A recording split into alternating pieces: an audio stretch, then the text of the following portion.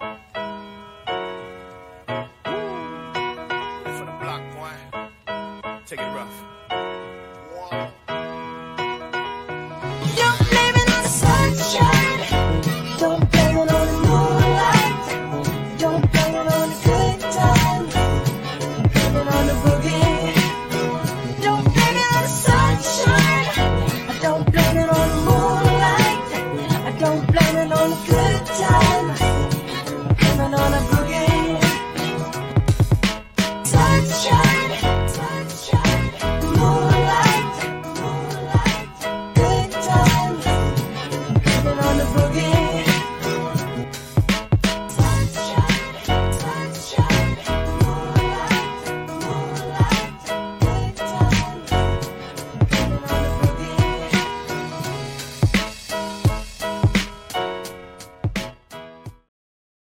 Welcome, everyone, to the world famous Blame It on the Boogie podcast.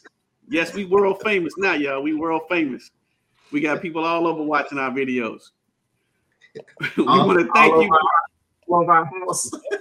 All over our house and neighborhoods, but it doesn't matter. It don't matter. We still international. We want to thank you all for coming. I'm Rod D. I'm coming from Detroit, Michigan. We got DOOZE coming from Florissant, Missouri.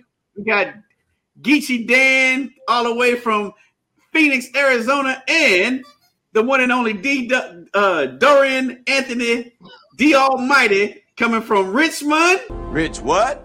Richmond. Rich what? Richmond. Where we from? Richmond. What's my hometown? Richmond. What we love? Richmond. Rich what? Rich what? I still ain't ever seen that movie. And you put that up there as if I'm from Richmond. Hey, but it's fun to do, though. It's fun to do. Anyway, D Almighty from Richmond, California. Again, we want to thank each and every one of you for tuning in to us. We're going to start off. We're going to ask Dorian, tell us what we was talking about last week, D. All right, so let me pull this down here so I'm not looking all up crazy.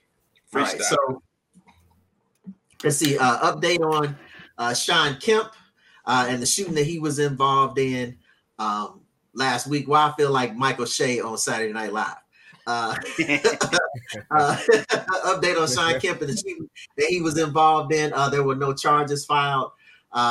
It was ruled self-defense as a stolen phone and him trying to retrieve his stolen phone, and shots were fired at him and he returned fire. So it's been reported that that is self-defense. On the NFL free agent front, Aaron Rodgers is now holding the Jets hostage.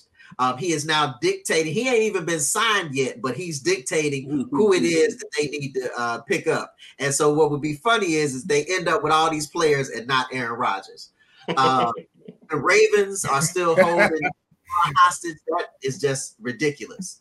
How do you not sign that man? And they could have done this for cheaper so many years ago. But anyway, in the WBC, Mexico puts the beat down on the USA.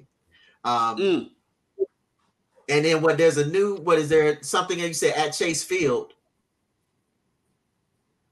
What was that last week on last Saturday?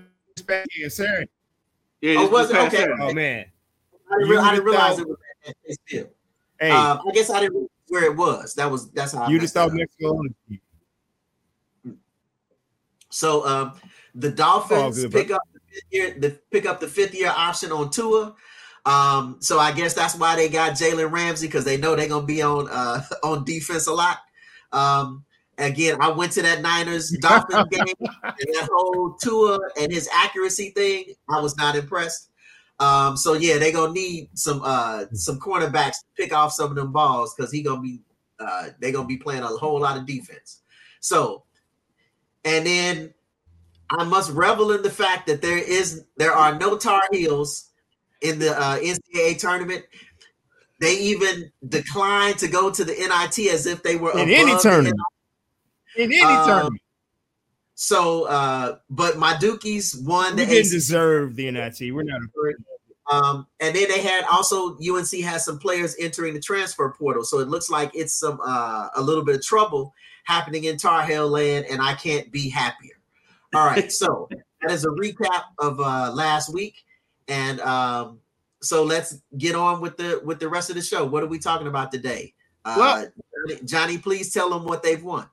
Well, you've won a new conversation on our favorite person, Ja Morant, and a little bit more on Sean Kemp, because Ja was having a little fun. We found out Ja was out. That's what Ja was doing, but he was doing a little bit of that, but a little bit more of this.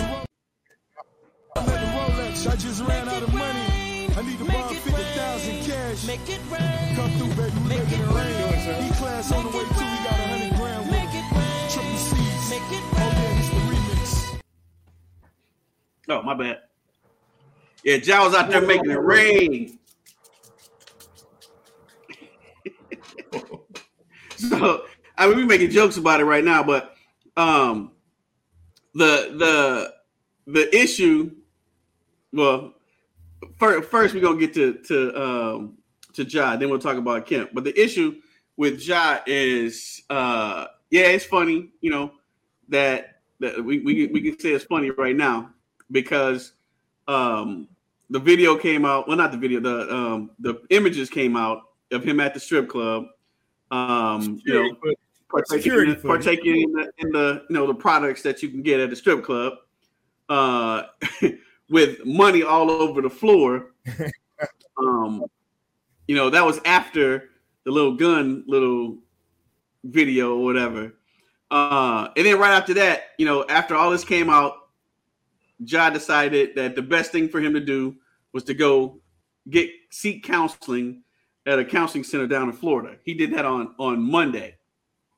And 2 days later, he's out of rehab. I guess he's all his demons have been exercised. What you think that dude? Was it rehab? Was it rehab or a counseling center? Oh, I'm sorry. It was a counseling center. Counseling center. So what you think about that, D-Dub? Well, right. One thing I'm trying to figure out exactly, and I'd like to know is what was accomplished during the 2 days of counseling. Because to me, it seemed like the issue still was the fact that he was being very immature. So, I mean, has he matured in 2 days? Did they tell him some magic words and now he's matured? Or, has he learned his lesson, due to the fallout from his misadventure at the strip club? Then the other thing I was wondering about was with the pictures that came out, is it some kind of privacy violation? Because, I mean, with the pictures, I mean, he didn't really do anything abnormal at the strip club other than the gun part. But that was pictured, he didn't do anything abnormal, I know we're all, God-fearing, church-going guys, and we don't know anything about what happens in the strip club. Never. Because we've never been there before. Never.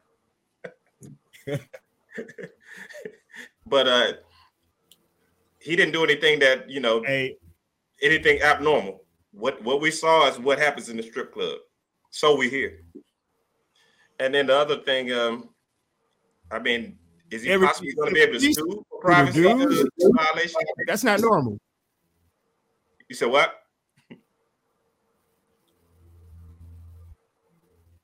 We lost him. I said everything. That's not typically normal. And that's what brought the police. All the money might not be for us, but all the other stuff, yeah. I mean, not for us, but for other people that we know. So that's all I had. I just like to know what was accomplished in the 2 days of counseling. So you said a couple of different things. The first thing is I'm gonna hit the second thing first. The fact that the strip club. Did you already release these videos? Did you already start this? Shouldn't the rest of us get a chance to chime in before you get a chance to want to chime in? See, you want to stop me? Okay, cool. Say what you got to say, D. Say what you got to say, D. You always stop me. Say what you got to say, D. Wait a minute. In about 4 seconds, our teacher will begin to speak. Right. I'm just saying, you started talking, then you passed it to dudes, and then you took it back. So go ahead, Dante.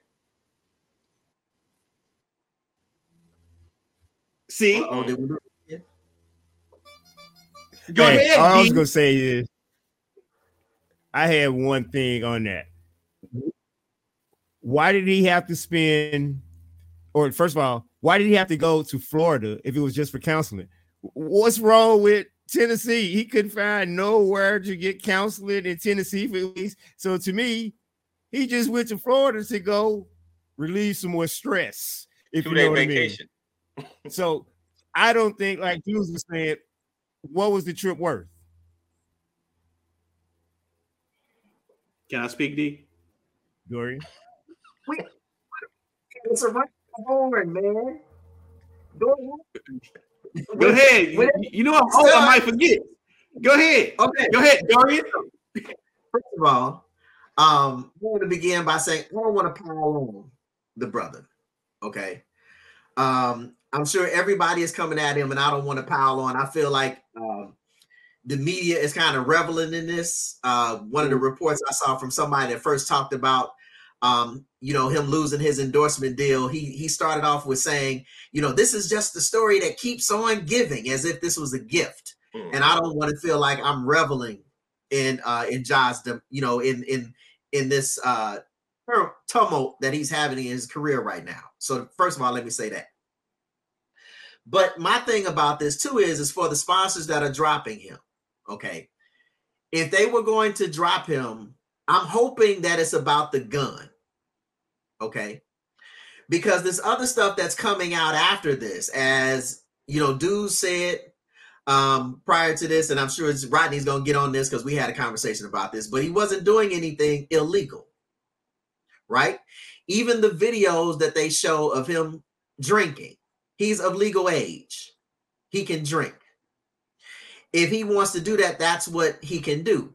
Now, that's what he's allowed to do. That's what it's legal for him to do. It would even be a different story about the gun had he been at home on his own home video, right? But so my thing is with the sponsors that are dropping him, I just want to make sure now that this other stuff is coming out, don't act like it's that particular image now that is causing you to drop him, right? Because if you're these billion-dollar companies, you mean you didn't know that this young man like they shooting, right? You didn't know that he liked to visit strip clubs. You didn't know that he went to clubs and he drank alcohol. If this is somebody that's supposed to be the face of your product, it seemed like you would vet that person and vet everything about them to know that this would be the person that you want. So please let it just be about this whole gun deal and the illegalities that come from the gun and so on and so forth, him being in Colorado and that kind of thing. Please don't let it be about these other images from which he was not doing anything wrong. That's my thing about it. Yes. Do you remember your point, Rod? Your turn, Rodney. All right. So I agree with you on that one, D. Let's hope that all these people that are jumping ship from Ncaa, that Ncaa's already made millions of dollars for already, from his shoe sales and just his appearances or whatever. So Ncaa has he lived up until that point. He lived up to what it was that he was contracted to do. Now, did he do something that was probably not the smartest thing? Yeah. But like you said, the visit to the strip club and all that stuff, that is actually a moot point. That doesn't matter. That has nothing to do with the thing. As far as why he's losing his endorsements. The gun issue, the gun is a little different. And unfortunately, like I said, we've been talking about guns, man. This is our 4th episode. We've been talking about guns for the last 4 episodes. Every week we talk about guns. So that, and the reason we're talking about it is because mainly people don't know how to use them, right? And Ncaa, you got to be one of them. You don't go to, well, everybody knows you don't go to a place that serves alcohol with a gun. No, I don't want to say no states, but in most states, that's not legal, period. You don't take a gun to a place that sells alcohol. So the thing about it, it's a learning experience. Now, I was joking earlier about the 2 days. It's difficult to question someone that is looking for help. If it, he may have gone down there, he may have talked to people, and may have told him what he did wrong and how he's perceived, and he may have changed his ways. I don't know. I wasn't there during the time. It just seems to me that whole thing just seems like a bit of convenience than anything else, because his main objective was to get back to playing basketball. It's kind of like a check the box. Exactly. So if he in order for him to get back to playing basketball, to me, like I said, that was just a thing of convenience. Like Dude said, a way of checking a box so I can get back into playing. It was reported earlier that the NBA suspended him for 8 games.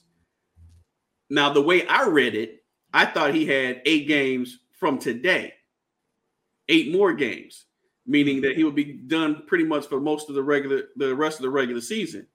I was wrong. The 8 games actually started when he first got suspended. Mm-hmm. So now technically he only has another 2 games that he has to sit out. Now, again, this is just me speaking.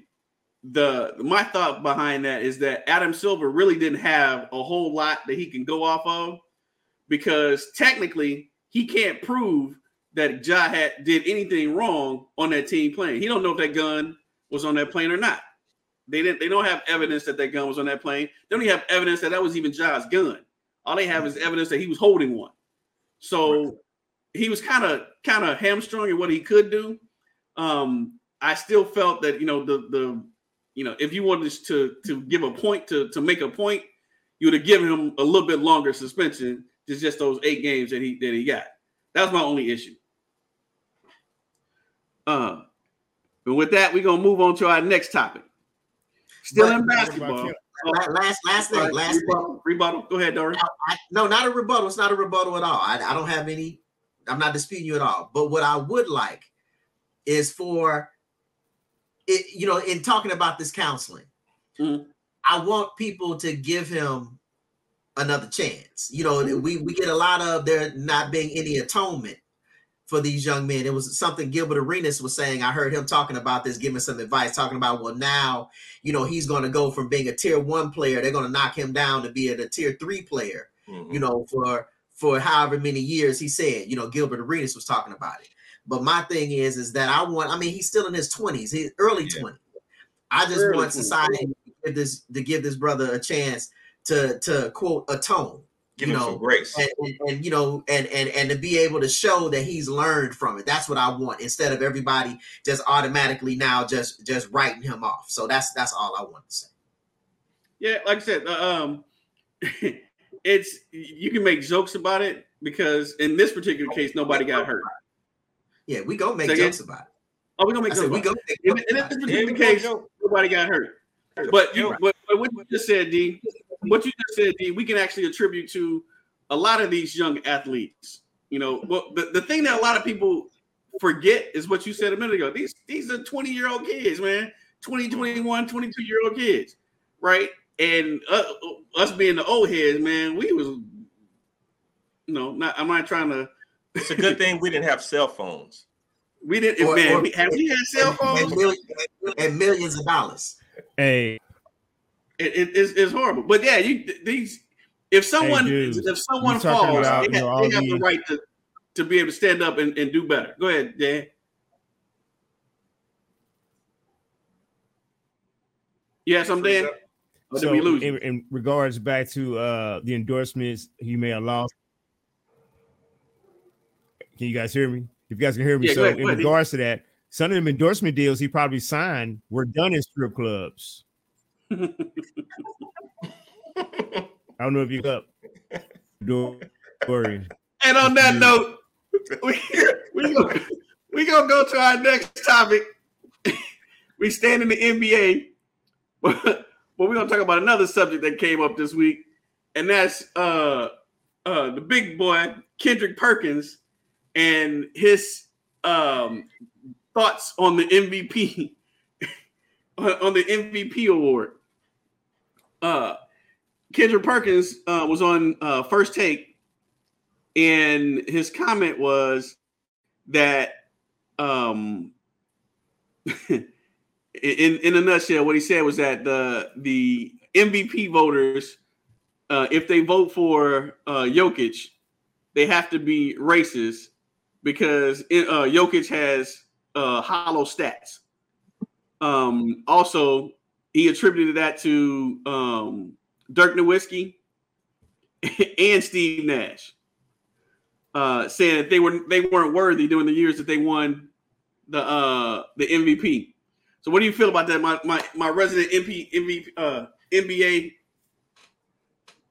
In the words of Mike Tyson, that's ludicrous. I mean, it's crazy.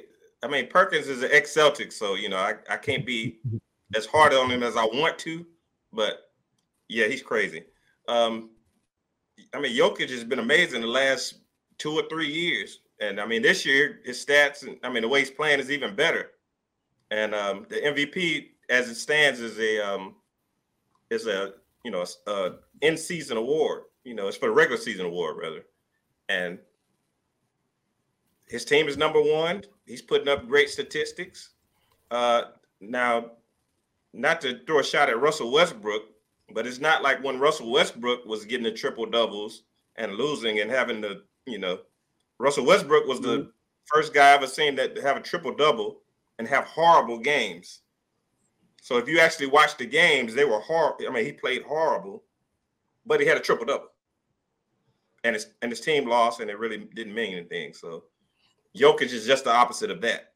So I think Kendrick Perkins is way off base with this. His claims of racist. I mean, you have to be careful when you're talking about racism, and because I believe we spoke about it earlier.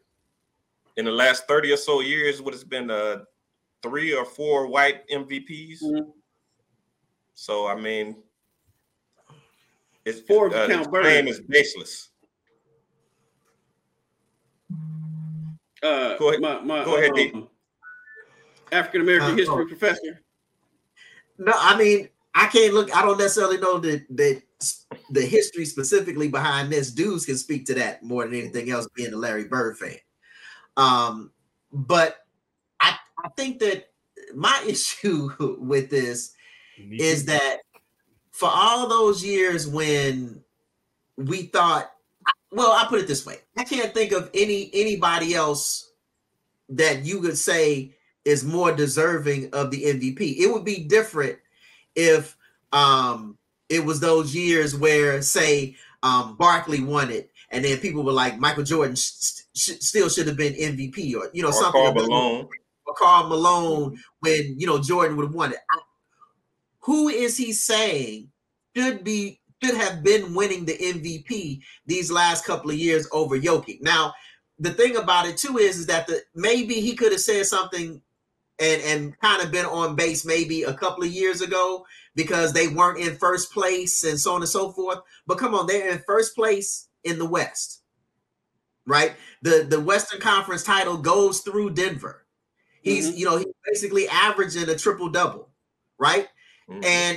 And so if you watch the games, you see that he is the reason they're winning, right? And so for him to say that, well, I don't see it. Now, again, he played in the league for years, so he's got the trained eye.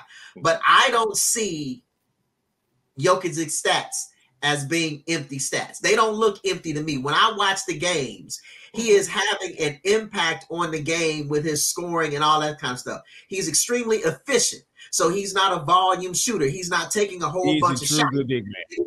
27, 28 points a game. He's very efficient. He makes the good basketball play. He'll make the pass when he needs to make the pass. I don't see it. So, I think he's definitely worthy of the MVP, especially one of the best big so, men in the league. Yeah, well, even more so this year than maybe the past 2 years. And the thing is, Embiid is having an incredible year this year. Right. And I don't want to take anything from him. And Giannis, of course, is always going to be Giannis. Mm-hmm. But the Sixers aren't doing as great as Denver. And Jokic his season has been more steady than Embiid. Embiid's like having an incredible year, though. But come on, no. So we all agree that, guys, and that's kind of interesting. We were talking about what I was saying, Roddy. That's interesting. We're talking about the big men, especially those that potentially are going to go to the playoffs. And we talk about, is Jokic worthy? Yeah, especially when you look at the big men now, and now with Kevin Durant being out here in Phoenix, DeAndre Ayton is a big soft bum. So when you talk about Embiid and these other big men, Giannis and all these guys, yeah, Jokic is definitely worthy. Like you said, he's basically averaging a triple-double. We were like, everybody was in awe when Russell Westbrook was doing that, and they were losing, though. You know what I mean? So I don't buy into that. I'm a Boston Celtics fan. I used to love Kendrick Perkins as well. But that is a line you don't want to mess around with, even though it looks kind of obscure because it stands out like a turd, in a punt. Well, the NBA is 95% African Americans. Mm-hmm. So when it happens to win MVP or whatnot, maybe it's not an oddity. So we can't just Kendrick. You kind of jump there with that thing. The Steve Nash MVP to me still today is very questionable. Yeah, so, that one was questionable. It was Jokic versus Steve Nash. Jokic was worthier than Steve Nash was than his MVP. Boy, who did Nash win over? Jokic, not Nash. He won over Shaq one year and Kobe the other year. The year he won over Kobe. The reason was they were saying that the Lakers didn't have a great record. They didn't have a good record. But you remember Kobe had the 81-point game. He was like scoring crazy. But the Lakers didn't have it.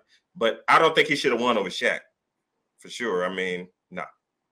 But now also the years he won MVP, wasn't he 50, 40, 90? Yes. And he's probably one of the worst defenders in the league. So, I mean, going like but they had the best record. So right. And he had the worst haircut too. And I think couldn't also stick anybody in. Yeah, and it's like the criteria for MVP. I mean, what is it? Really? We really don't know what it is. Is it the very best player? The best player on the best team? I mean, it depends on what you're looking at. And now it looks like analytics is coming more into play. So we all agree that Kendrick Perkins was stupid. Perk.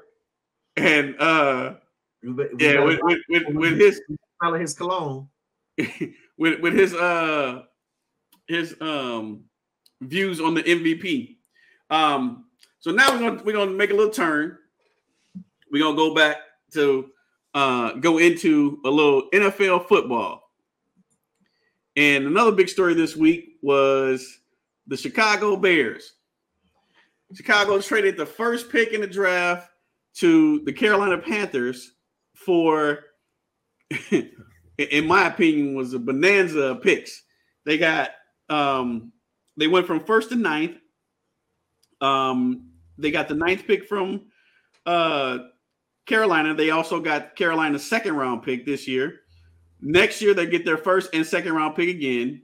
And they also got Carolina's number 1 receiver, DJ Moore, that Justin Fields really needs. He needed a receiver. So that was that trade. How do you guys feel about that trade? Was it good for the Bears? Bad for the Bears? Was it good for Carolina? Bad for Carolina? Go ahead, Dante. So, a couple things on this.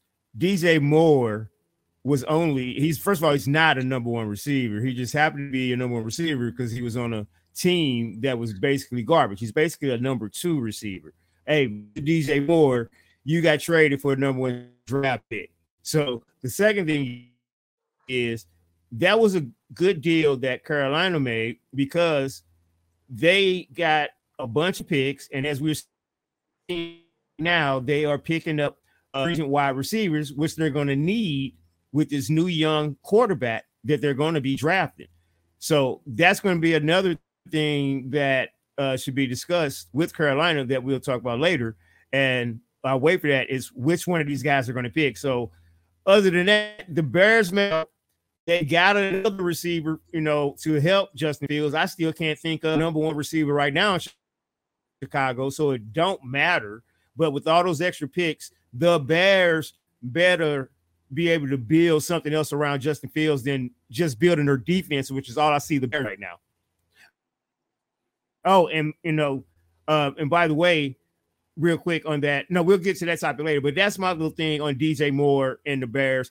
DJ Moore is not a number one. He wasn't worthy of a number one draft pick, but hey, the Bears were desperate and they got what they needed. Carolina got what they wanted. So it's going to work out for everybody. Go ahead, D. Before I light in. So this is what I'm saying. I think it was a great for the Bears. They don't need a quarterback. So being number one or even really being in the top 5 for the most part, they wasn't worried about that. They could be in that second, they still in the top 10, right? Mm-hmm. So they can still get an impact player, whether they're looking for an impact player on offense or they're looking for an impact player on defense. They've also got second round picks to be able to look for impact players, at other positions. So say you look on defense in the first round, well, now you got 2 second round picks. So now you can look at 2 impact players, either offensively or defensively. They got some stuff they can do. Also, they can still trade the number 9 pick and get more draft capital. Now, I can't really necessarily say that whether DJ Moore is a number one wide receiver for Justin Fields or the number one wide receiver that Justin Fields needs. But what I will say is think about the quarterbacks that have been throwing to DJ Moore, and he's still been getting 1,000 yards a season. He's had Baker Mayfield, Sam Darnold. He had Cam Newton, who couldn't throw the ball 30 yards. He had who was it? Was it Matt Corral? That's the rookie. What's the other guy's name? Walker, was it Philip Walker or something? He didn't play very long. He might have been a rookie or something like that. But my point is that DJ Moore has had several different quarterbacks, and for the most part, several different terrible quarterbacks. Again, relative. Again, they're all better than us because they playing in the NFL. But when I say somebody is terrible, I mean relative to other great NFL players, not relative to me. Okay, so he's had several terrible quarterbacks, yet still produced. And as a matter of fact, not only did he produce, think about the fact that he produced on a team that really couldn't pass.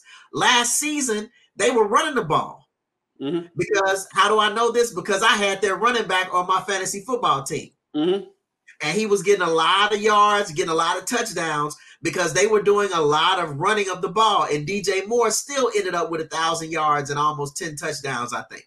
So I think with going to the Bears offense that's now going, because they want Justin Fields to throw the ball, where they have somebody that can throw him the ball and the offense is going to be geared to getting him the ball more, I think he'll do even better. Whether he's a number one or not is yet to be seen. But I think that he'll be a good fit with the Bears. Now I take a little offense to the DJ Moore not being a number one, because like D took my point.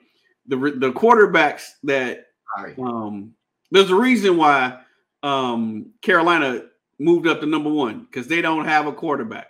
They need a quarterback. DJ didn't have anybody throwing him the ball this past year. And I'm looking at the stats. Carolina had 3,200 yards passing all year. and DJ had 1,000 of them. So, DJ did his thing. Now, is he a 1A, 1B? I don't care.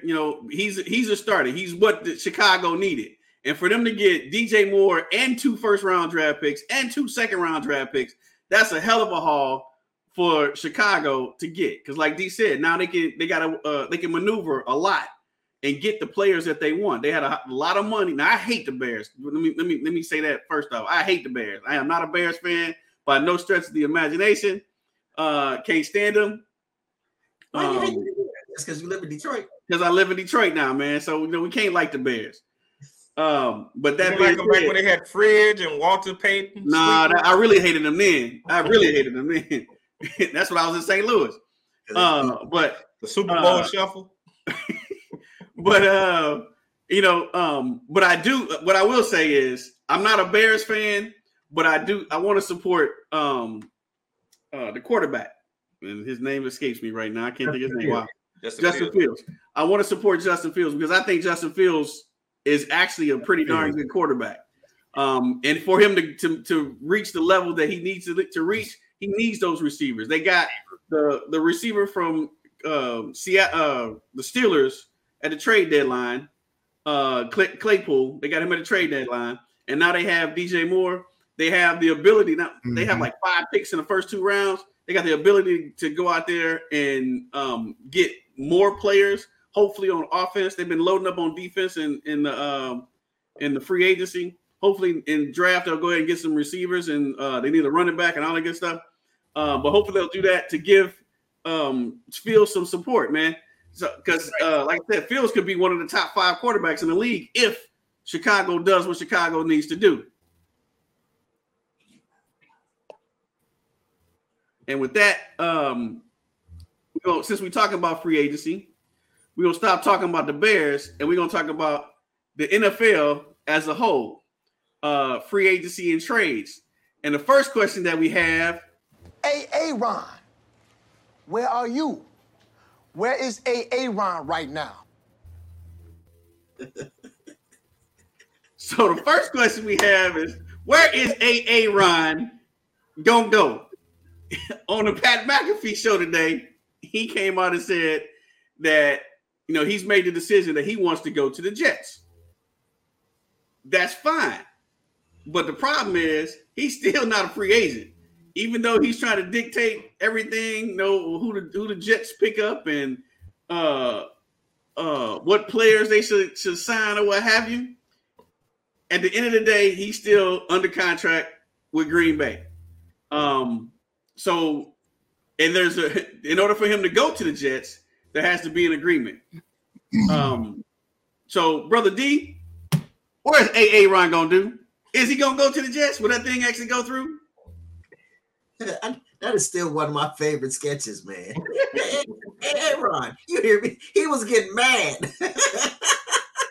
Jay Quillen. Balake. Blake. That's Balake. All right, anyway. So at this point, I don't care. Okay. He is starting to get on my last. He's starting to tap dance on my last nerve. Which they go somewhere. Well, because 2 weeks ago, he tried to talk about all of the pundits who were saying that he was going to go to the Jets. They don't know anything. All of these people, he started naming names. They're not Adam Schefter, all these guys, they're not in my inner circle. They don't know anything. And now where we looking at 2 weeks later, where is he going? Exactly where he said he was going to go. He told Adam Schefter to lose his number. Right. So it's like, right. And then you go right to the Jets anyway. So I'm tired of that. All right. But what I still need for them to do, right, and then because this is something that I learned from Rodney, from our cap guru, right, is where are the Jets going to make the $60 million in cap space, even though they only need it for 24 hours to sign him? They have to have $60 million in cap space for at least 24 hours in order to be able to sign Aaron Rodgers. Where is that coming from? And you making them sign all of these other people? You done told them to go get Alan Lazar. You done told them to go get Odell Beckham Jr. All of these people. So now they're gonna have to make $70 million or whatever in cap space, right? But you, just for you, they need at least $60 million or $55 million in cap space or whatever. So how is that going to happen while you dictating where everybody is going to go? So that's what I want to see, is how are the Jets going to make this happen? And if they can make this happen, how is it really going to affect their team? Because they have a really good young team. They just ended up with a really bad young quarterback. But from Garrett Wilson to Sauce Gardner to Bryce, I can't think of what's his last name? Bryce that plays in the backfield, or Brees that came from Iowa State. Yeah. They have a really good young core, and they have a really good young defense. So how bad is Aaron Rodgers going to mess it up trying to go there? That's what I want. That's what I hope the Jets don't do. Is mess it up trying to get Aaron Rodgers instead of maybe trying to get another good young quarterback. But anyway, so that's what I think. So, first thing, the Jets have almost $13 million in cap space right now. And yes, a long way to go to get to that $60 million that they need for Aaron Rodgers. What the Double X Posse always say, I ain't going to be able to do it. Can you do it? I ain't going to be able to do it. But they can do it, though. They can do it, because what they're going to do is, like I said, the only way he can go to the Jets is the Packers have to trade him over there. So to make it happen, the Packers are going to have to renegotiate Aaron Rodgers' contract. All right. So what is that going to do? It's going to get Aaron Rodgers even more money, because they're going to have to extend the contract and guarantee more of that contract in order to reduce his cap number to trade him. So Aaron Rodgers, like I said, we said a couple of weeks ago, he got all the leverage, right? Green Bay can't outhold him. They can't keep him. They want to move. They've already told him they want to move to the next quarterback. But Aaron Rodgers can always say, "Hey, look, I don't want to go to the Jets. I'm gonna stay here." And Green Bay will be stuck. They don't want to do that. So they're going to figure out the draft compensation. What's going to happen is the Jets are going to have to trade players to Green Bay. They're going to give them draft picks. It's not going to be nearly what the 2 first-round draft picks that Lamar Jackson can get if he's signed by somebody. They're not going to get that because of the fact that they have to eat all his contract. So at the end of the day, they're going to figure it out. They're going to make it work. It's going to be some players. They're going to lose some players. Like I said, the people that they're going to sign, they're not signing them just yet. They have to get under that cap to bring Aaron Rodgers on first, and then they can sign those other players. Like I said, they only have to have it done for a day, 24 hours. So they're going to figure it out. The NFL cap, they always figure it out. I don't care how high above the cap they are. They just keep renegotiating the contracts, giving people more guaranteed money, dropping that cap number, and they make it work. What'd you say, Dan? No, I was just talking about what like Dorian and you of what Aaron Rodgers is doing, but I don't want to talk about Aaron Rodgers yet. I got other things to say about him. So, all right, we're gonna talk about Aaron Rodgers. Anyway. Say what you got to say about Aaron Rodgers. We want to hear it. No, he got something special he's gonna do. We don't leave that alone. Okay, I got it. Right. Now we are going to talk about our other favorite player, and that's Lamar Jackson. Because as of 3:00 today, Lamar can actually receive offers from other teams, and it's like 8 hours since that time on my time, and I've been looking. I haven't seen any offers that's come Lamar's way. I haven't seen any rumors of teams trying to get Lamar. I know Dante, he got one. What? But I haven't seen anything in regards to Lamar Jackson. But what I will say, we're not going to spend 20 minutes on Lamar Jackson like we did last week. But what I will say about Lamar is I hope he sticks to his guns. I'm to that point right now. I want him to stick to his gun. I don't want him to sign a contract that's not fully guaranteed because I want these owners to understand that these players are out here giving their blood, sweat, and tears, and they deserve this money. They don't deserve just a portion of it. That to be able you to tell me, oh, you're gonna make $500 million, but you only guaranteeing 20. No, if they're out there giving their bodies, man, give them people their money. Or guarantee the money. Hey, right. Real quick on Lamar. Go ahead, Dante. Yeah. So y'all gotta forgive I was us. saying, speaking of Lamar, no one thing we know, we all know two things. Right? But Lamar definitely won't be going to Miami. Yeah, he ain't going to Miami. We're gonna come back to Dante. We having some technical issues this week. There's a windstorm in Phoenix. So Dante is having some issues with his internet, but that's all good. We're gonna keep pushing through and keep talking about this stuff, and we're gonna get them in as we can. That's right. So our next topic we're gonna talk about, we going back to the NBA and try to figure out what in the world is going on with these Golden State Warriors. Dudes, please tell me what's going on. I haven't a clue what's going on with the Golden State Warriors. For some reason, they just can't get it right at home. And, which is kind of crazy for a veteran team and a team with stars. It used to be it's normally where a team with stars, the stars play well on the road. On the road. And the bench players and the others play well at home. And so, and then now with the Warriors, you have a veteran team that's struggling on the road, and a team that's been through all the wars. They're not too old, so I mean, we don't understand why they're actually. I believe they're 7-26 on the road, and like 29-7 at home, or something like that, or 26-7. I might have a little switched around, but yeah, it's just the opposite from being at home and on the road. And I can't understand for the life of me why a veteran team is struggling on the road like this.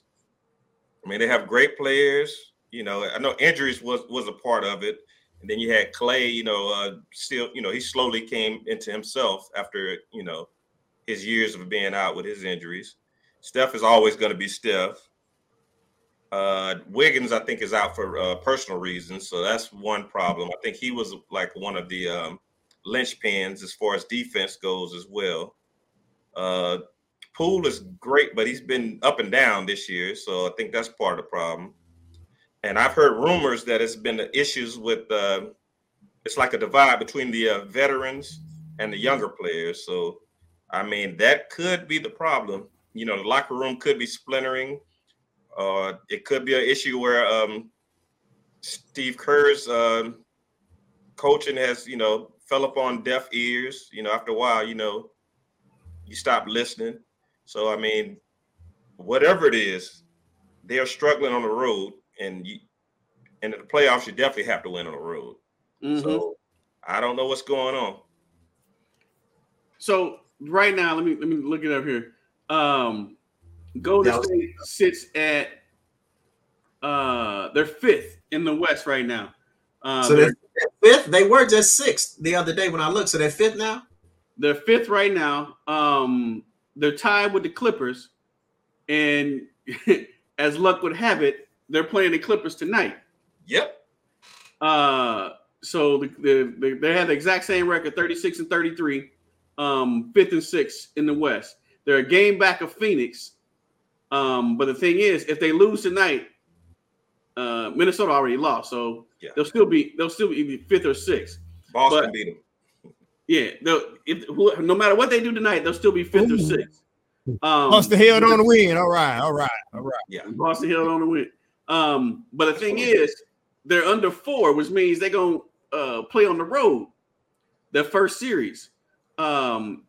And with them dealing with this road issue, that's not a good look for the defending champions. That's not a good look for the defending champions. So do you think the season got off on a bad note with the little issue with Draymond and Poole? Do you think that's still lingering still today? I think it definitely threw them off kilter. And like I said, from the rumors that I've been hearing about the splinter in the locker room, I think that could have been an ongoing thing that just culminated into that incident with Draymond Green and Jordan Poole. So, but it seems like, in my opinion, I think that's part of the issue, but not the whole issue. I don't understand why they can't win on the road. Because like I said, they've proven that they can get through the wars and, win championships. So it's something there, but we just don't know. So what I've noticed, now mind you, I don't watch all the Golden State's games, but I have watched quite a few. Because you go to sleep. Yeah, pretty much. It's too late West for Coast. me. What I have noticed is that they have a completely different defensive mindset when they're on the road than when they're at home. And I really don't understand, because they have very good defensive players. I don't understand the disconnect on the defensive side when they go on the road versus when they stay at home. Yeah, I haven't a clue. What you think, D? All right, so I was just sitting here taking some notes. So, well, a couple of things. So, one, I think one of the things that you said becomes important when you talk about the fact that they've been through the wars. They beat up, so they're tired, right? So I think that brings about difficulties playing on the road as well. Again, you're not sleeping in your own home. That familiarity, comfortability, I think affects them on the road. And again, yeah, they're still relatively young, but as far as basketball is concerned, they're an old team. And they've been playing, because they've been winning championships and going to the finals and so on and so forth the last several years, except for, the outlier was the year that Clay was injured or whatever. They've been playing. If you think about how many playoff series that they've played compared to other teams and how many playoff games, they probably played more than 2 seasons more than the rest of the teams in the NBA. So I think that, and I'm speculating as far as that number is concerned, but they played a lot of games because they've been winning for so long. So I think that they're tired. I think that it's having an effect on them as far as their bodies are concerned. Most teams play worse on the road than they do at home for the reasons you just mentioned. The fact that they're missing Wiggins, who now is really their defensive linchpin, because it used to be Clay, but now you got to put Wiggins on the best player. If Wiggins is not there, then who do you have left to guard the best player? Draymond and Clay. Draymond, even though, don't get me wrong, Draymond is a great defender, but he's a great help defender, not necessarily a great one-on-one defender, particularly not now. Is he the one-on-one defender that he used to be? So I think that that's an issue. But even more so, I think that the injuries, the fact that Steph has been in and out of the lineup all year, the fact that Wiggins has been in and out of the lineup all year is what's really affecting them. Think about the fact that from the playoff run last year, who were the 2 best players? Steph and Wiggins, right? So I think that that's hurting them as well. And I think also they are kind of feeling like if they can get to having one of the first playoff series at home, if they can get to that 4th spot, because they won from the 3rd spot last year. So they weren't really worried about home court like they would if they had the number 1 and the number 2 spot. So they feel like if they can get the 4th spot, that at least that first series or whatever they can have at home, they still feel like they can win enough and win well enough on the road in a 7-game series. All they got to do is win 1, right? On the road. So I think that they feel like they can still do that because they did it last year. And I think that that's kind of part of their mentality. So right now, you see them kind of gelling. Hopefully Wiggins will come back. You'll see them kind of gelling by the time you get to the end of the season. Hopefully they definitely don't want to be in the playoff, but if they can sneak into that top tier and have a home, have home home court advantage in like that first series, I think that they feel like they're in a good position. So, like I said, they're one game down from Phoenix, and Phoenix is still without Kevin Durant. So there's no telling what's going to happen with them. But the question that I have for all of you is, do you still consider Golden State as a championship contender for this year? No. I do, actually. And this is because of the reason that we mentioned earlier. I mean, what was the old Rudy Tomjanovich? Never underestimate the heart of a champion. Mm-hmm. And so they've been there before. And then, like a lot of the who's number one? Denver? Mm-hmm. Denver is number one. I mean, Denver doesn't necessarily have the experience, when you get to the latter rounds. So, like I said, with Phoenix, with Kevin Durant, being a question mark, who knows what's going on there. And just for those two reasons, I believe I believe Golden State stands a chance. And then if Steph gets hot, watch out. You know what that is. Steph, Clay, if they get hot. So I hear what you're saying. Right. Being a Dubs fan and being out here, I hope you're right, but I don't think so. And I want them to get that so the Celtics can get revenge, but I hear what you're saying, dudes. But and if they lose, I got a question, Rodney. Go ahead. If you got through there, I don't think the question got through. Here's the question for you. If Golden State gets knocked out, the players break the team up. You said, I think you said if Golden State gets knocked out, will they break the team up? No. Yeah. So, let me throw my little 2 cents in here. I don't think they will attempt to break the team up because I still think that they believe that they do have a championship team. Now this year, my only concern, dude, is what you were talking about for this year. With them being the fifth seed right now, Green and Poole. It ain't even that. It's who they're gonna play in the first round. Right now, if the season ended today, they'd be playing Phoenix in the first round.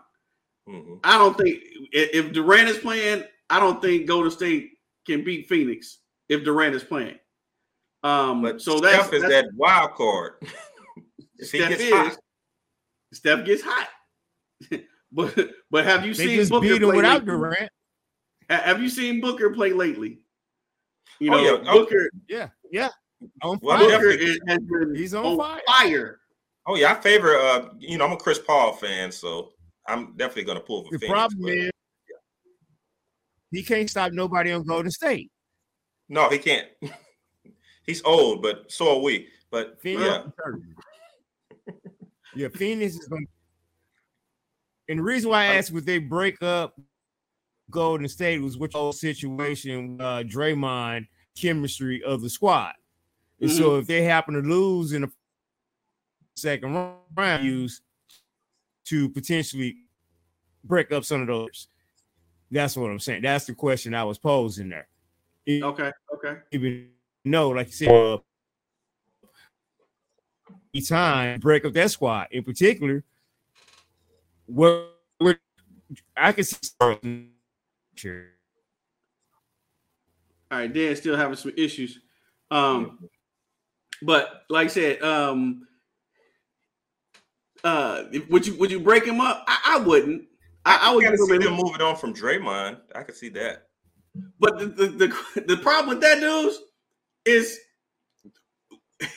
Draymond does so much for that team. Yeah, they play great with him. Who's gonna do the stuff that Draymond does if he's not there? I would love to see Kuminga do it, but Kuminga's not a passer like Draymond, and Kuminga doesn't get down and bang in the post to grab those rebounds. Nobody does. Yeah, no, so they don't have a replacement for what it is that Draymond does. So yeah, I mean it's easy to say, oh, they're gonna let him go. Now Draymond might price himself out of the market. Yeah, that's what I'm saying. I can see them maybe losing him, but yeah, he might price himself out of the market, but I think if it's broken up, it's because Draymond decides to leave, not because they want to get rid of Draymond. Leave and join LeBron. Well, I think that honestly, Draymond gives them a toughness that without him, they just don't have. And it's not necessary. I don't want to say I feel like they would get bullied without Draymond, but Draymond gives them a toughness. You can tell that he is really kind of the rock. He's the Lambeer Mahorn Golden State. He really is. If you think about what Mahorn and Lambeer did for the Pistons, right? They gave a toughness to a John Sally and a Dennis Rodman that may not when they got there. That they wouldn't have had without them. And I think that's what Draymond does. If you think about that defense without Draymond, right? Who you got? Looney, like dude said, Kuminga. You know, you don't really have anyone that gives you that toughness on defense that like y'all was saying that's gonna bang or whatever. But that's what I see. Draymond represents that toughness. Yeah, he could price himself out of the market. I wonder if he would do that though. I really do. I wonder if he would do that. But he likes LeBron a lot, so I don't know. Yeah, so I don't. Well. I mean, if you Draymond, would you leave to go to the Lakers? I would. Durant did. He left that team. He was different though. He had some issues going on. Right. Okay. So anyway. All right. So we're gonna move away from Golden State, you know, in their road woes, and we're gonna go back to a different basketball. This is like one of my favorite weeks of the year, and that is the NCAA tournament, March Madness. That one shining moment. Yes, it is. Yes, it is. That's the only part of that song I know too. But this is a time of year where anything can happen. You can have a Princeton team that's a 16 seed make it to the Elite Eight. I know one thing that ain't gonna happen. And what's that mean? Ain't gonna win. Dante can't even talk right now. No, that ain't gonna happen. Yes, we can. First and foremost, Dorian is not a Duke fan, y'all. He's an Illinois fan. Let's get that clear first and foremost. So he's not a Duke fan, and I guarantee you, he didn't take Duke to win his bracket. So let's get that out there and get that clear. Well, since you said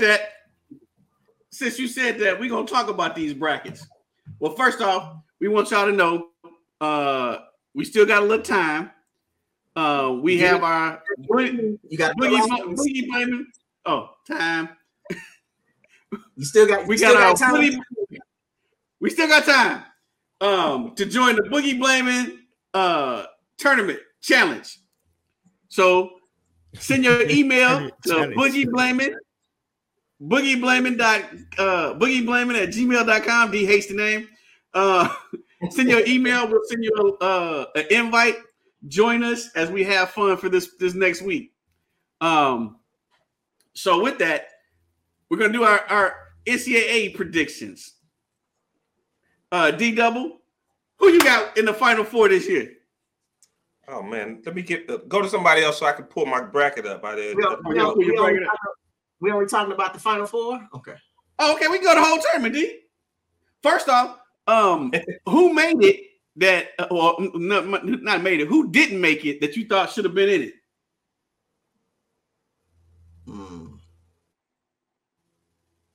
North Carolina? Clemson, maybe. Clemson, yeah. No, because remember, guys, I said 2-3 weeks ago that North Carolina wasn't going to make the tournament. So it's not even a shock to me. So that's why, and then for them not to go to accept NIT, they shouldn't have, based on what this year was. And then with the transfer portal, remember, dudes, was the episode 1? We said there's no development going on there. that's why those two kids left the team. So I'm not even tripping off North Carolina not being there, but maybe Clemson not being there. But overall, I mean, it's up for grabs this year. For one of your North Carolina alums, Vandy Stackhouse, Jerry Stackhouse, the person you impersonated at a SIUE party, trying to keep from getting arrested. What's your name? Man, don't be bringing up no stuff like that. They still might be trying to investigate their case back then. They still might be trying to investigate their case. That story is classic. But anyway, Vandy could have been in particularly as good as the SEC has been this year. Vandy got left out. Vandy was 11-7 in the conference, 20-14 overall. So, they could have made it as well. But I thought, between Clemson, I heard some people talking about Rutgers, but I don't know. The Big Ten is always kind of iffy. As Stemmons said, one thing that he knows about the NCAA tournament is never count on the Big Ten. So, people were trying to say Rutgers got snubbed, but, they were only 10-10 in the Big Ten and 19-14 overall. So I don't know if that was necessarily a snub. So to speak, but definitely, as Dante was saying, definitely Clemson and definitely Vandy, I think. Stackhouse was the SEC Coach of the Year, man, and I really thought that Vandy did get screwed a little bit. But here's hoping Stackhouse come to the Pistons to be the next coach. Y'all need him to come play for the Pistons. Hey. Right. Them games be rough. But so talk to me. Give me one of your it ain't midnight yet. So give me one of your big time upsets. My big upset actually it depends. Okay. So I filled out 2 brackets. I always fill out 2 because there you go. My certainties, and then sometimes the ones I be iffy about, I go back and then I'll make that switch. But I got 2 big upsets. One of them is depending. So the biggest upset that I see happening is I think Memphis. I got Memphis beating Purdue in the second round. I watched that AAC tournament final, and the way that Penny Hardaway's boys put it on Houston. I was like, whoever these cats play in the NCAA is in trouble because Memphis balled. Okay. And they got some of their players back from earlier in the year. Davis is, I think the kid's last name, Penny kept referring to him as KD. He put it on Houston. And we're talking about Houston being one of the, if not the top defensive team in the country. Right, as far as points a game is concerned, and Memphis ran Houston out the gym. So I don't think that Purdue's guards, because everybody talks about the trouble that Purdue has in the backcourt, and I don't think Purdue's guards are going to be able to do anything with Memphis's guards. And if they can penetrate and get the big man in foul trouble, it's going to get ugly. To quote Bubba Sparks. Now, another big upset that I have, and this is only if Marcus Sasser for Houston can't play, is I see Houston losing to Auburn in the second round. I got Auburn beating Iowa. I just can't trust Iowa. So I got Auburn beating Iowa in the first round. And then if Sasser doesn't play, I got Auburn beating Houston in that second round. But if Sasser plays in the other one, that was part of it. They haven't said yet. They're keeping it mum. At least I've been looking for it. They haven't said anything. So in one, I had to pick Houston, because with Sasser, this is a team that's probably, that at one point was number 1 in the country. And they got the number 1 defense. So, at one point in the year, they were number 1. So with Sasser, they're a whole different team. Without him, they're the team that got run up out the gym by Memphis. And I think Auburn can do that to them in the second round. I also think they'll be kind of deflated as well if he can't play. But those are really kind of the biggest upsets that I see. For my Final Four teams, I got my Final Four. I have wait a minute, let me find it again. I've got Alabama, Kansas State, Texas, and Kansas as my Final Four. And I really kind of, because of the way that I've been watching the games this year, even though Kansas is supposed to be the number 1 overall seed, Texas has put it on them boys a couple of times nicely. So I'm afraid if they play Texas in the Final Four like I have it, even though I picked Kansas, I think Texas might be able to beat them. And then in the other bracket that I had, where I had, I did have another upset because I picked in my other bracket, I picked Arkansas to beat Kansas in the second round because sometimes Kansas has those off games for some reason, and they just get mauled. And Arkansas is one of them teams that can put it on Kansas because I watched Arkansas play Alabama earlier this year. So and played them tough. So Arkansas, I think, can beat Kansas. So those are kind of my iffies right there. Arkansas over Kansas in the second round, Memphis over Purdue in the second round, and then Auburn over Houston in the second round. No, those are my biggest upsets, and that's my Final Four. My Final Four, I got Alabama, Tennessee, Houston, and Kansas. What you got? Okay. So we closed these. We both got Alabama and Kansas in there. All right, Arrested Development. You got Tennessee? Yeah, Tennessee. Tennessee. I got Kansas State. Well, I got Duke beating Tennessee. So who you got, Rodney? So in my bracket, who you got, Rodney? I have Alabama, Baylor, Houston, and Xavier. Nope, that ain't who I got. For your upsets? No, I got Alabama, Houston. He only got one. He only got one. That ain't who I got. I got Alabama, Houston. I got Kansas State and UCLA. Those are the other two. I got Alabama beating Kansas State and Houston beating UCLA, with Alabama coming out on top. Yeah, I got Alabama coming out on top. See, I got UCLA losing. In one bracket, I got them losing to Gonzaga.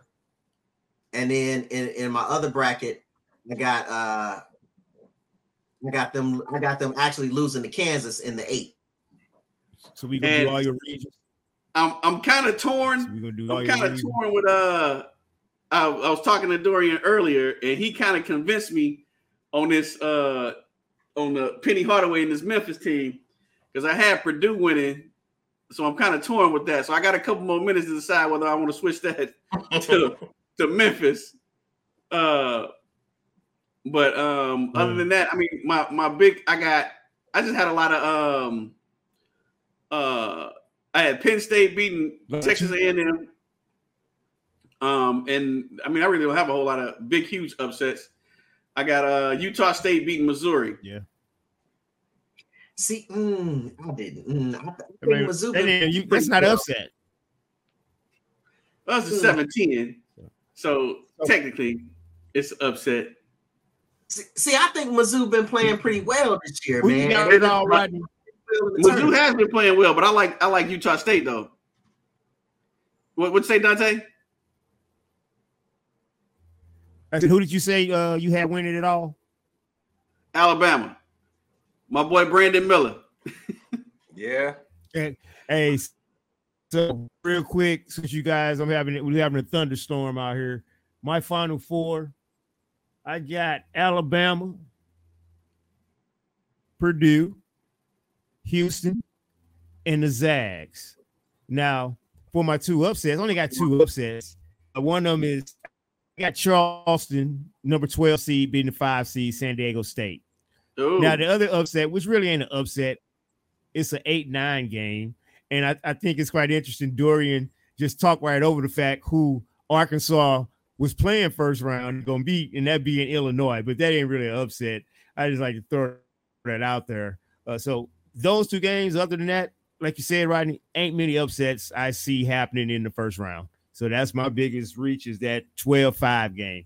Charleston, San Diego State, the biggest upset. But I would love for winning Illinois. D, we can't hear nothing you're saying. I got Houston winning it all. Say it again, I got Houston winning it all, gentlemen. No, I was saying that I got H-Town. But I haven't been able to trust Illinois in the tournament in a long time. So I wasn't about to start this year. Yeah, Illinois is as much as I would love to pick them, man, they let me down every year. Every time. Every year. So this year they ain't gonna get me. They ain't gonna get me. Last year I had them, they had a good team last year. I had them going to the Sweet 16. They lost in the first round. And they got you. So it messed up my bracket. So they got they ain't give me this everybody year. last. They ain't give me this year. I still say ILM. Yep, I. So again, we want y'all to go ahead and send us that email to boogieblaming@gmail.com. Shut up. boogieblaming@gmail.com. Cash out. The same thing. And get into this tournament because we just send that bread to Boogie Blaming. Cash out, hashtag Boogie Blaming. We want to stay in the NCAA, but this time we want to talk about a little the coaching changes that we had in the NCAA. And we got this little list here. Been a lot. It's more than we thought when we first started talking about the subject. The two that we were talking about was Jim Boeheim and Patrick Ewing. You know, Patrick Ewing being my all-time favorite basketball player. Went back to his alma mater, Georgetown, and just stunk up the place. So I couldn't really fault him for letting him go. But he wasn't really. In my opinion, college basketball just was not for Patrick Ewing. But he had a chance to be a head coach, and he wanted that. He wanted a chance to prove that he can be a head coach. Didn't really work out that way. But hey, we go we gonna welcome him back to the NBA because that's where he'll be going. And the other one was Jim Boeheim. Jim Boeheim was at Syracuse. I think it said 47 years. Yeah, 47. Almost as long as we've been alive. 47 years. He's at Syracuse. Now my Jim Boeheim thing, I was a little torn on that. Was it about time? Yeah. I mean, there's nothing wrong with getting a new voice, every now and then. But the way that Syracuse did him, I'm not a big fan of the way that they kind of ushered him out the door. Ushered him out the door, exactly. But if you look at this list, there's a lot of job openings out there. But there's also a job that was filled, and Dorian was really upset with this one. You had Chris Beard, who was a coach at Texas at University of Texas, was fired on one day and hired the next day by an Ole Miss team to be their head coach. D, talk to me about that one. Well, okay, so I actually did not know, which just goes to show you how much attention I was paying to it, I guess, because of my assumptions. But he was fired from Texas for domestic violence, allegedly, obviously, right? So the fact that immediately after that, and y'all said the next day, I didn't even know it was that fast, that he was automatically or immediately hired by Ole Miss. That I'm flabbergasted. That he was signed, that he was hired that quickly. Unless they found out, they must have did some vetting or something and found out that those charges were false, or whatever it was that's going on. I don't understand. I'm also not understanding. Again, part of the reason I guess maybe I don't know about it is because I hadn't heard any collective outrage about it. And correct me if I'm wrong. If you all have heard anything about that, please enlighten me to that. But I find it very interesting that somebody can be accused of domestic violence, that they had, I thought they had some police dispatch calls or something that dealt with this. And then he gets fired. And then all of a sudden, he immediately gets hired by Ole Miss that fast. That just astounded me. But what I will say is that I really hope that that brother who is the interim coach at Texas, I hope he gets that job. Mm-hmm. He deserves that job. Rodney Terry deserves that job, particularly when you think of what Chris Beard just put them through, that they fired him. Not even quite in the middle of the season, but they fired him. And the fact that he still has this Texas team, he was able to take them and get them to a number 2 seed. They won the Big 12 tournament, and they end up with a number 2 seed, and then they're one of my picks to go to the Final Four. I think he deserves that job. So instead of talking about Chris Beard getting a new job and why he got a new job, I'm going to be happy for the brother. And hopefully he'll get this job because he deserves it. He should get it. Okay, let me make some corrections to our statements. Chris Beard, the incident happened in December. Mm-hmm. When 911 was called by to an altercation between him and his fiance in December, on December 12th. He was suspended on December 12th by the University of Texas, and ultimately dismissed on February 15th after 2 years at Texas, which happens to be his alma mater. It wasn't the next day, D. It was actually 1 month to the day where Mississippi introduced him as their head coach. That was after firing their head coach. Mississippi firing their head coach at the end of the season.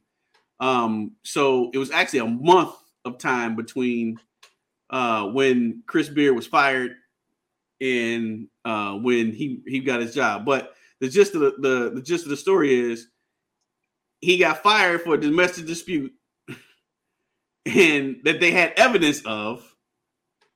And then a month later, he actually gets another job where actually he's making more money at Ole Miss than he did at Texas. Go figure. So go figure. Yeah. Texas has been in a couple of years. Exactly. So he can get revenge. Exactly. And my boy Pat Ewing got fired. Anybody hiring him? Can he get hired? Come on, dudes. Give Pat a chance, man. He's going to have to go back to the Knicks. Yeah. Get on Thibodeau's coaching staff. Hey, if he can help Mitchell Robinson, bring him back. Because Mitch need a little help. I think Patrick could be great in the NBA. Which that's what he wanted to do in the first place. Like I said, I don't feel that he ever wanted to go to the college ranks, but the NBA teams, for whatever reason, weren't hiring him as a head coach. So the only job that he can get as a head coach was going back to college. But he didn't want to do the recruiting. He didn't want to do all that stuff. He wanted to have to deal with all that stuff. But, well, now he don't have to deal with all that stuff. So it don't matter.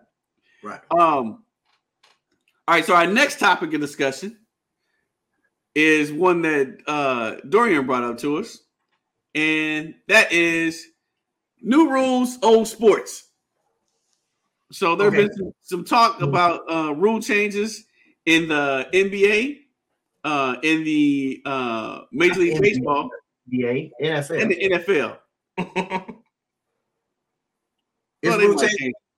I was just saying, it's NBA rule changes. They might decide they want to change the rules. I don't know. Hold up. I got something for you. Hey, how about a little less questions and a little more shut the hell up? That's just for you. That's just for you.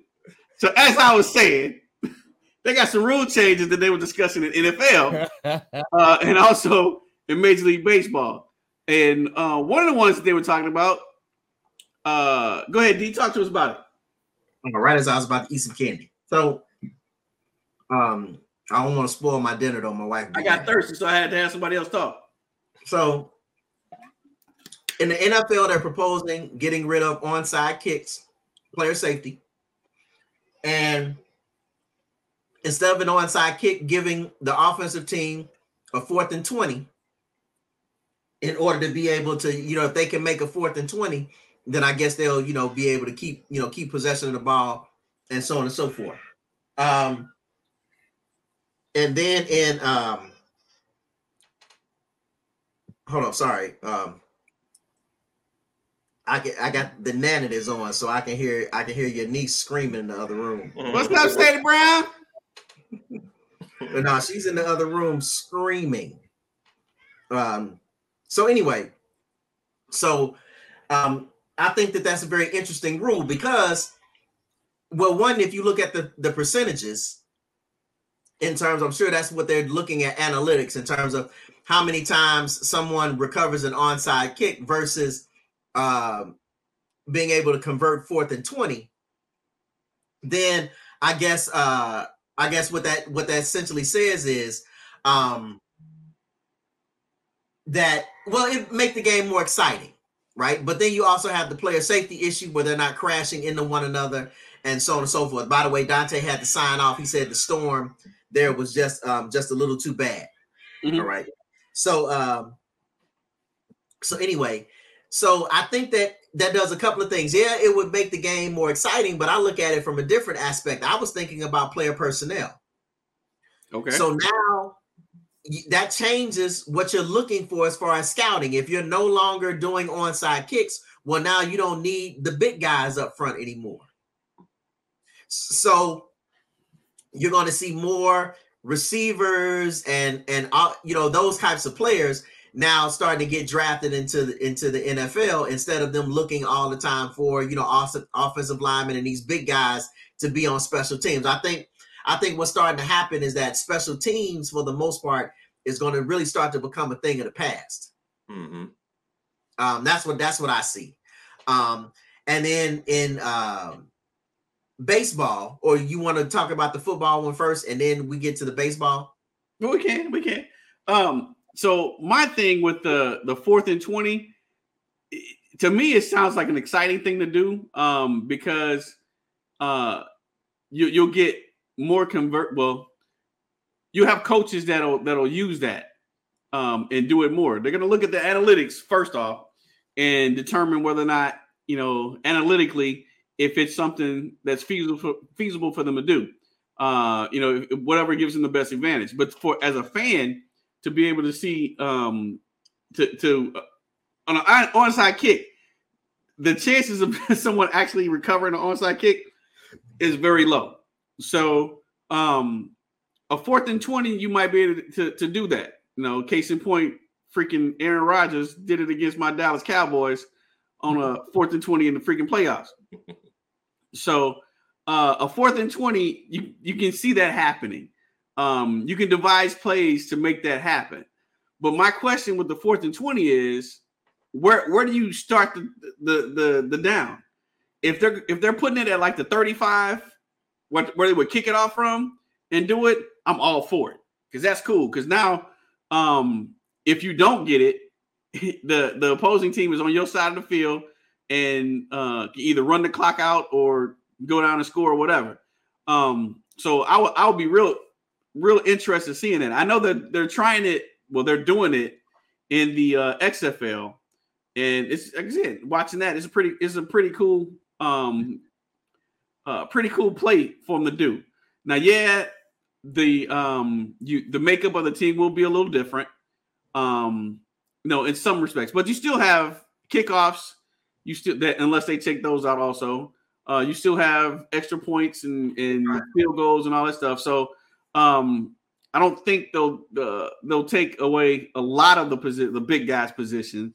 But I do feel that there will be instead of having 8 extra offensive linemen. They may go to 7 and get an extra receiver or whatever. So it may be a little change in who gets the money, but as a fan, to me, it'd be a little bit more exciting. Okay. Now in baseball, they're finally going to put in, or maybe not put in. I think because they may have put it in last year. I'm not sure. But maybe they're going to actually really enforce the pitch clock. Okay.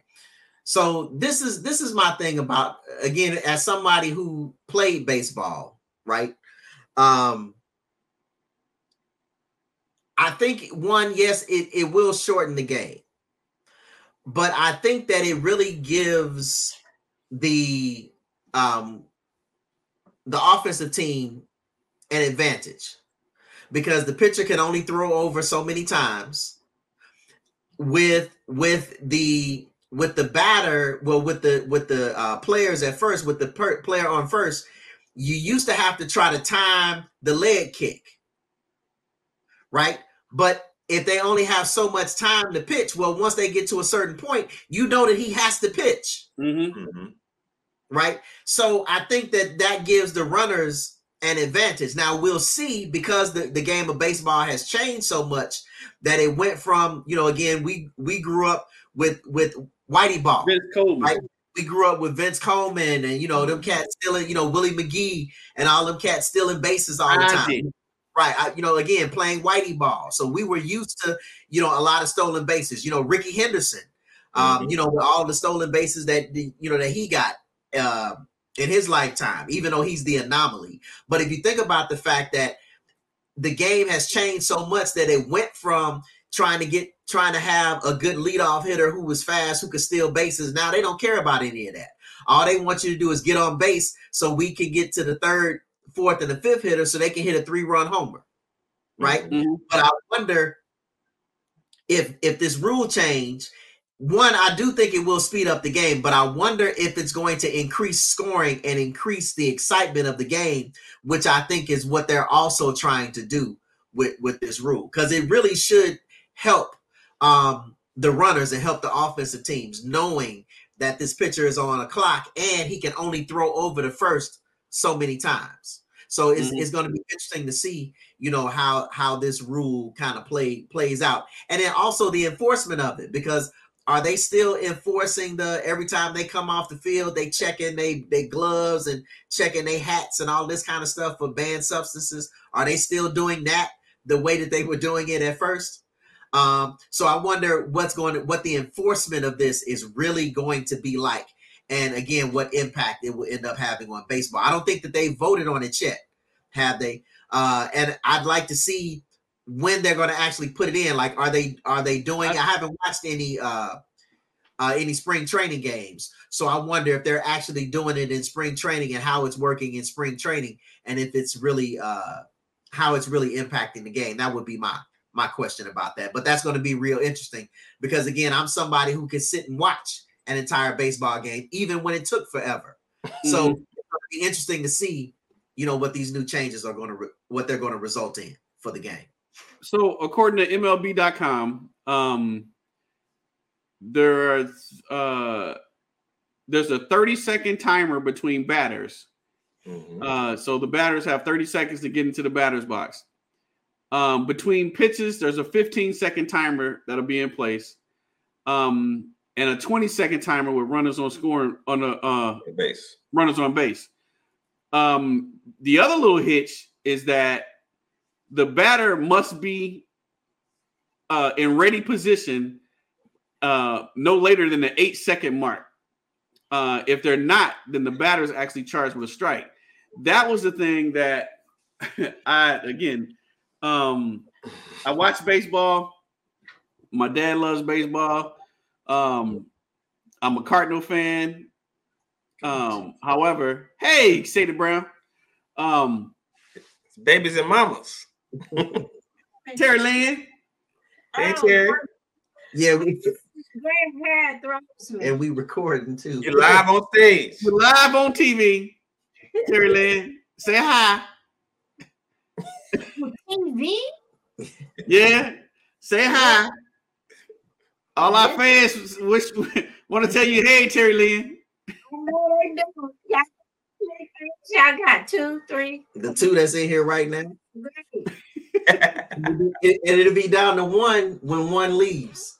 So anyway, our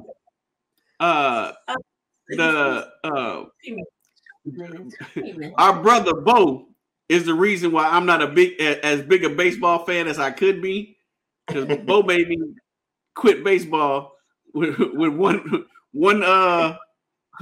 one blow. Let's just say that.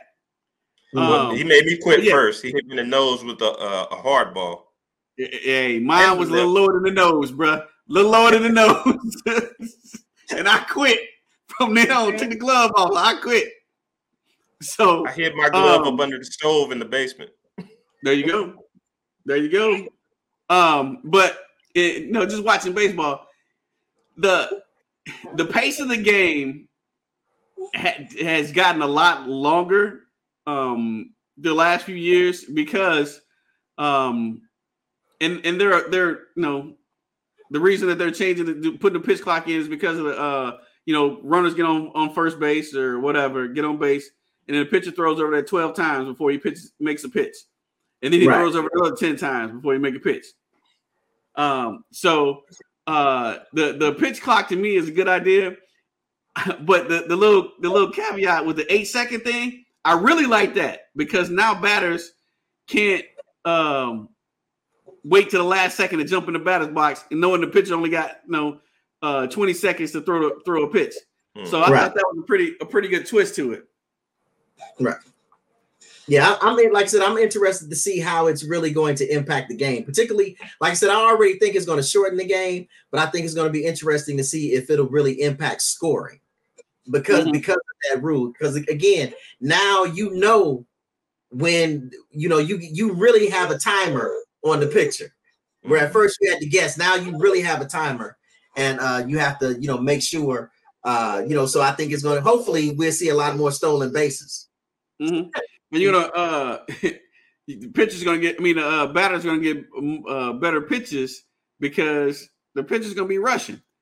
They have their little routine, so they're going to look up the clock, say, "Oh, I got 5 seconds. Let me get ready to throw this ball." Mm-hmm. So they're going to be rushing and not throwing the pitches that they wanted to throw. Right. So, but that's a pretty cool thing. We gonna like I said, see how it works.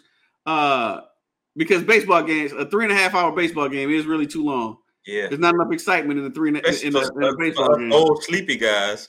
Exactly. For old folks. So anyway. For the block, boy. Take it rough. All right, fellas. Yeah, y'all know I've been upset. I got a gripe to pick. And it's with your boy, Aaron Rodgers. Now y'all know. Let's talk about it. If Aaron Rodgers just wanted the money, he would have already signed with the Jets. And he hasn't. Aaron's legacy is in the balance here. So if he truly wants a shot at appearing in or even winning another Super Bowl, he has to sit down with the Green Bay Brass to restructure that $58 million option bonus. This will allow other teams to come at you for a potential trade. What you're doing to the Jets and the Green Bay is basically teetering on the lines of extortion. Aaron, I'm talking to you.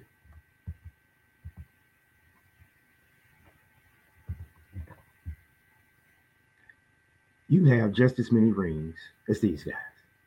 Trent Dilfer, Joe Flacco, and Nick Foles.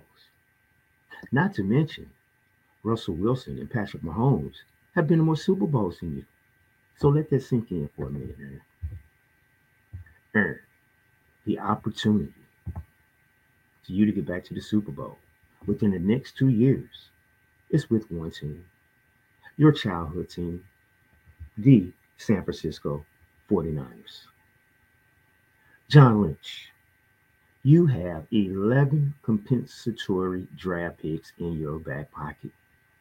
Pull off some of that same magic you used to get Christian McCaffrey and give Green Bay all that shit along with Sam Darnold's bust ass too. Aaron, back to you.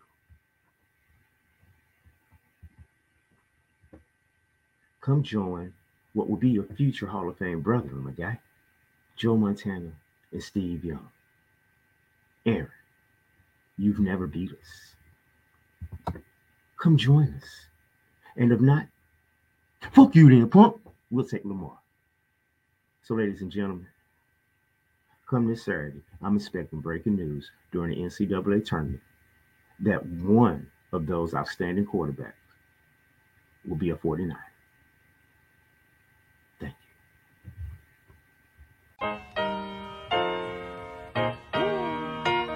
For the block, boy. Take it rough. Once again, people, we want to thank you for joining us in our podcast. We just 4 guys, 3 tonight. That's from the East St. Just having fun talking about sports. That's what we do. For Dorian, for Dudes, for Dante, I'm Rodney, and we want to leave you all with our famous saying, kiss it. And we out. Thank you. Goodbye. Say bye, Turn around. Say bye. Say bye, Chickadee. Say the Brown. Oh, she's drinking. She drinking a thirst cup. Say bye-bye. We gotta get a whole lot more likes because you on here. All right. Holla. For the block, boy. Take it rough. Don't blame it on the sunshine. Don't blame it on the moonlight. Don't blame it on the good times. Blame it on the boogie. Don't blame it on the sunshine. I don't blame it on the moonlight. I don't blame it on the good times. Blame it on the boogie. Sunshine, sunshine, moonlight, moonlight, good times. Blame it on the boogie. Sunshine, sunshine, moonlight, moonlight, good times. Blame it on the boogie.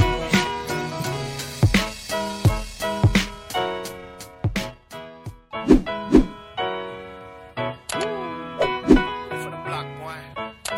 Take it rough. They shooting. I made you look. You a slave to a page in my rhyme book. They shooting. I made you look. You a slave to a page in my rhyme book.